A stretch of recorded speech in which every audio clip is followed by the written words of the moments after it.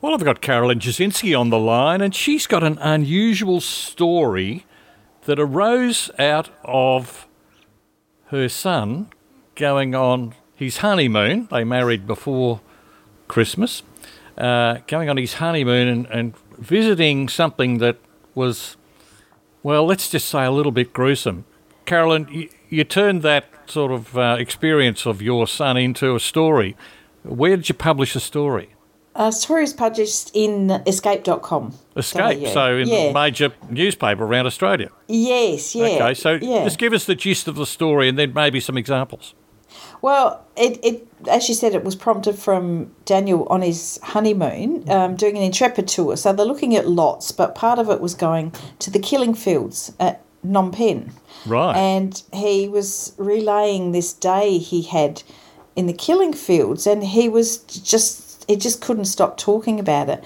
It was horrifying, but it was also, he just loved the experience. It's really hard to describe this because loving the experience sounds like it should be, all fun and everything. But for him, it was a learning curve, and it was unbelievable. The way he was describing it was, he could not believe that people could be so horrible to each other.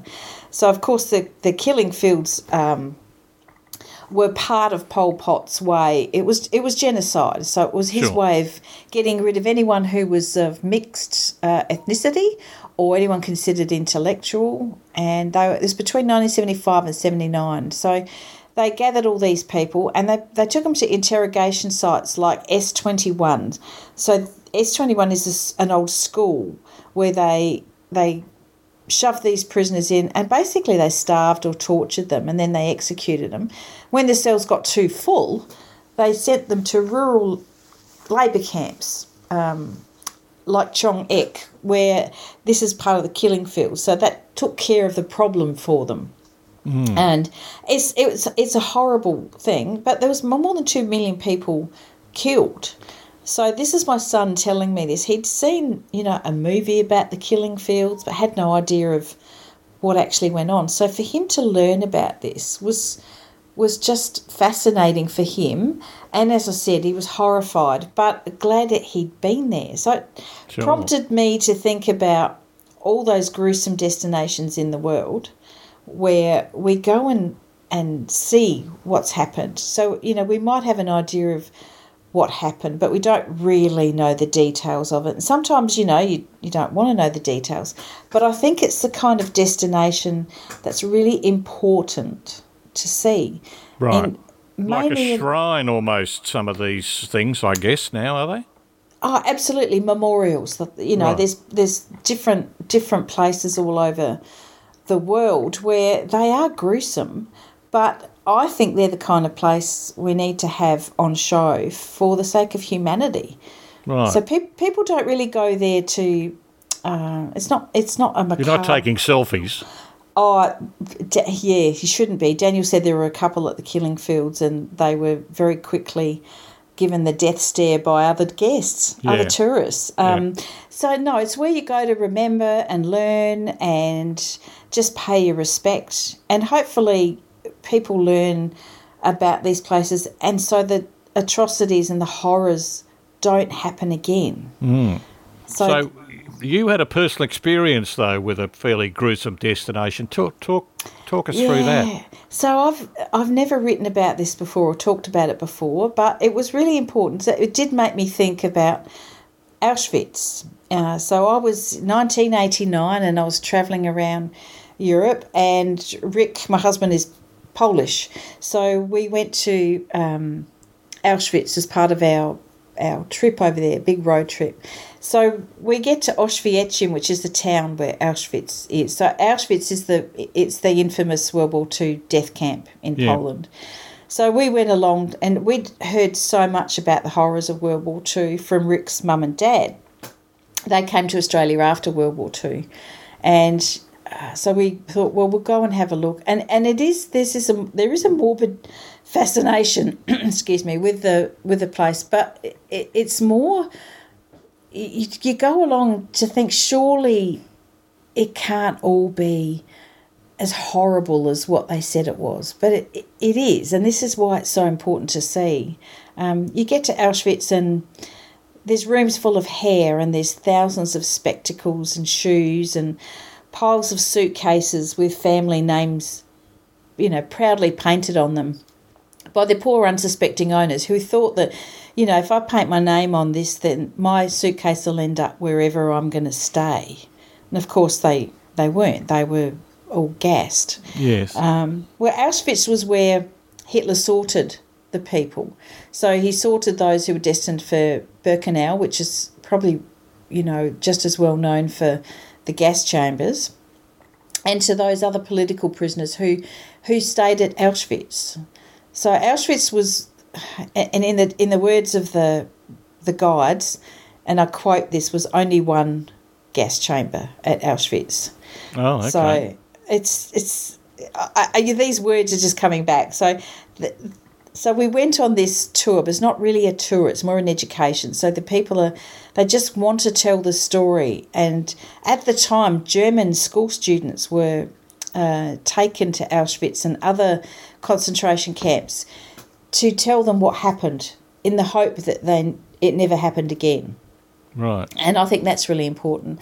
So we were there for the day, and we couldn't find anywhere to stay. There wasn't a room anywhere in Auschwitz, the town. And they said, you can stay out at Auschwitz. You can stay at Auschwitz? Yes. So, which is, how did you feel about that? Well, not good. But to be honest, at the time, after seeing everything and taking it in, it felt right. It felt almost like a tribute to the people who survived. Okay. And trying to... It just left me with a really deep sadness for the people who perished, but absolute awe for those ones who survived. Right. So just, we stayed the night. We didn't sleep, of course, because kind of haunted by the lost souls of, people that died. So what sort of a room did you stay in? We stayed in the German SS garrison quarters. So it's very sterile. It was 3 single beds in this open room, which was kind of fitting. So, were you the only residents there for the night, were you? Yes. Yeah. Okay. We were the only ones there. Did you get breakfast? No. I hate to ask such a basic question, but I'm just curious as to whether this is a thing that happens often. No, I believe they don't do it anymore, thankfully. Right. But, as a journo, it's probably something I could have written about a long time, but I don't look at it as a scoop or anything like that. I've never written about it before. Right. But I did on this story because I think it fitted in with the other things. And I think it's an important story. I mean, there's other concentration camps like Dachau and Mauthausen. So these were all places where... Dachau was Jews, Catholics, homosexuals, communists, anyone who was considered to be inferior. They were forced labour camps. But Dachau was where they also did medical experimentation. Oh, okay. And then Mauthausen, that's in northern Austria. So they were starved or gassed, or they were put to work in the granite quarry until they died. Yep. So, there were ways of getting rid of people. So it's not what you might consider a good tourist destination, but I think it is. I think it's really important. There's places that look at the horrors of war and genocide, but you've got man-made tragedies. Look at Hiroshima and Nagasaki in Japan. Yep. So there's memorials set up there, of course, the atomic bombs in World War II. So the memorial there's buildings that are exactly as they were after the war, after the bomb hit, sorry. Oh, okay. So you can go there and have a look. It's a very, very popular place for veterans. They go there, but they go to remember their own friends, their comrades, and they also go to pay respect, really. And you've got Murambi in Rwanda. Now, that was another example of genocide. So there's about 1 million Tutsis killed in Rwanda by militia. Right. And there's proof on display which is pretty confronting. So there's skulls and images of piled up bodies at Kigali. That's the memorial. So there's, and they've done that in a way so that no one can deny it happened. There are still Holocaust deniers, though, and we see in the International Court of Justice at the moment, there's South Africa suggesting that the Israelis are entertaining genocide with the Gaza Strip, and of course we hear about China apparently with the Uyghurs, etc. So it's sort of, does the world really not forget? Does the world content to let history repeat itself? Well, it's a horrible thing, isn't it? I mean, look at the Ukraine and the war going on in the Gaza Strip. So, God, why can't we learn? Maybe all these people should go to all these places and try to see that. And it's the lasting horror. I mean, they're horrible events. Events even a bad word, but horrible situations that should never be repeated. But other places that people go to, like battle sites. Yeah. So I went to Gallipoli at the 100th anniversary of the Gallipoli landing. Yeah. So that was 2015. So my granddad was the last surviving Gallipoli veteran in South Australia. Oh, right. So Tom Epps. So I learnt a lot from Granddad about what went on, but not until the 75th anniversary of the landing. So it took him that long to be able to talk about it. I think they're all like that. Maybe it was so horrible that they couldn't bring it to mind. And also it was a generation where they didn't talk about stuff. Yeah. You just got on with life. Yeah. And it's a sign of weakness to show emotion about things like this, Yeah. Grown men don't cry and all the rest of it. That's right. Thankfully now they're over that kind of attitude. But we went to Gallipoli and we toured the sites. And touring is a bad word again. We walked the sites, and as we were going around these battlefields, I had his words in my head just telling me, Chinook Bear, I remember him telling me how they fought there and he was in a trench and, he saw his best mate drown in his own blood. Oh. And I had these thoughts going through my mind. So it was really confronting. But again, I came away with a deeper understanding of what they went through. And then we went on to the Western Front. So I knew very little about what he had done in the Western Front. So he had put his age up a year and his father had put his age down a year. That happened a bit, I think. Yeah, so when he was transferred to the Western Front, he asked to go to the Cycle Brigade so that he could be with his father. Right. And so they served there. So we actually went around on a battlefield tour around the Western Front. So that was fascinating what you learn. And the historians that take these trips know their stuff, and we'd be at a little village looking down over this picturesque valley, and the historian would put his hand on my arm and say, "This is where your granddad was," and it's just so important. It just makes you realise what people have gone through. Well, I don't think your gruesome sites idea is ever going to make the Women's Weekly World Discovery Tour agenda. Itinerary. No. But I guess in our own way, if we visit a battlefield, well, maybe it's because of a family relationship there, but I mean, just going to the shrine or the War Memorial in Canberra slows you down a bit. It's very moving. It is, yeah. Well, you got Pearl Harbor, Normandy and Dunkirk in France. Yep. There's Kanchanaburi in Thailand. And that's the Burma Railway, yeah? Yes, yeah. And then you've got Vietnam. So I went to the Cu Chi tunnels. Yes. And I was fascinated with the Cu Chi tunnels. And when I was there, I learned so much more about it. I thought, I I honestly went to see it because I'd heard about the tunnels and how you could go into the tunnels and witness what they were like. And you can. They've actually made one of the Coochie tunnels bigger and wider for us fat Westerners. Yeah. But going through them brings you to a point where you go, I can't believe that people lived in these tunnels. And the Coochie tunnels that were used in the Vietnam War, which in Vietnam is called the American War, Yeah. they were actually built years earlier for the French invasion. And they're stunningly simple but brilliant.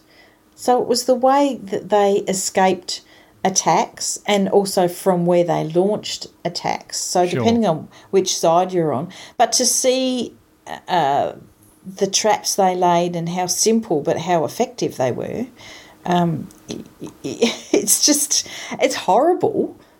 It's very, very confronting. But it's also a way of trying to understand that, each side of the war had their own. If you were invaded, this is what you would do to protect yourself. So it's all about the wins and the losses and the hardships and the sacrifices and all those things are remembered and honoured at memorials. So Chernobyl, Chernobyl's not a place where I would. I don't think I'd be rushing to go there, but still, isn't it still radioactive? Yes, parts of it are, but there are parts where you can go. You can't go now, of course, because of the war over there. So how's that for ironic? You'd think going there would be a warning of, of how man can affect the world with the nuclear reactor, and when that erupted, it destroyed everything in its wake. Yes. But people are fascinated by, the ruin, the empty buildings and the deserted streets and things. Time sort of stands still in a place like that because people either died at the desk or were able to flee. Probably not in the case of Chernobyl. Well, there's still people living there now. Yeah.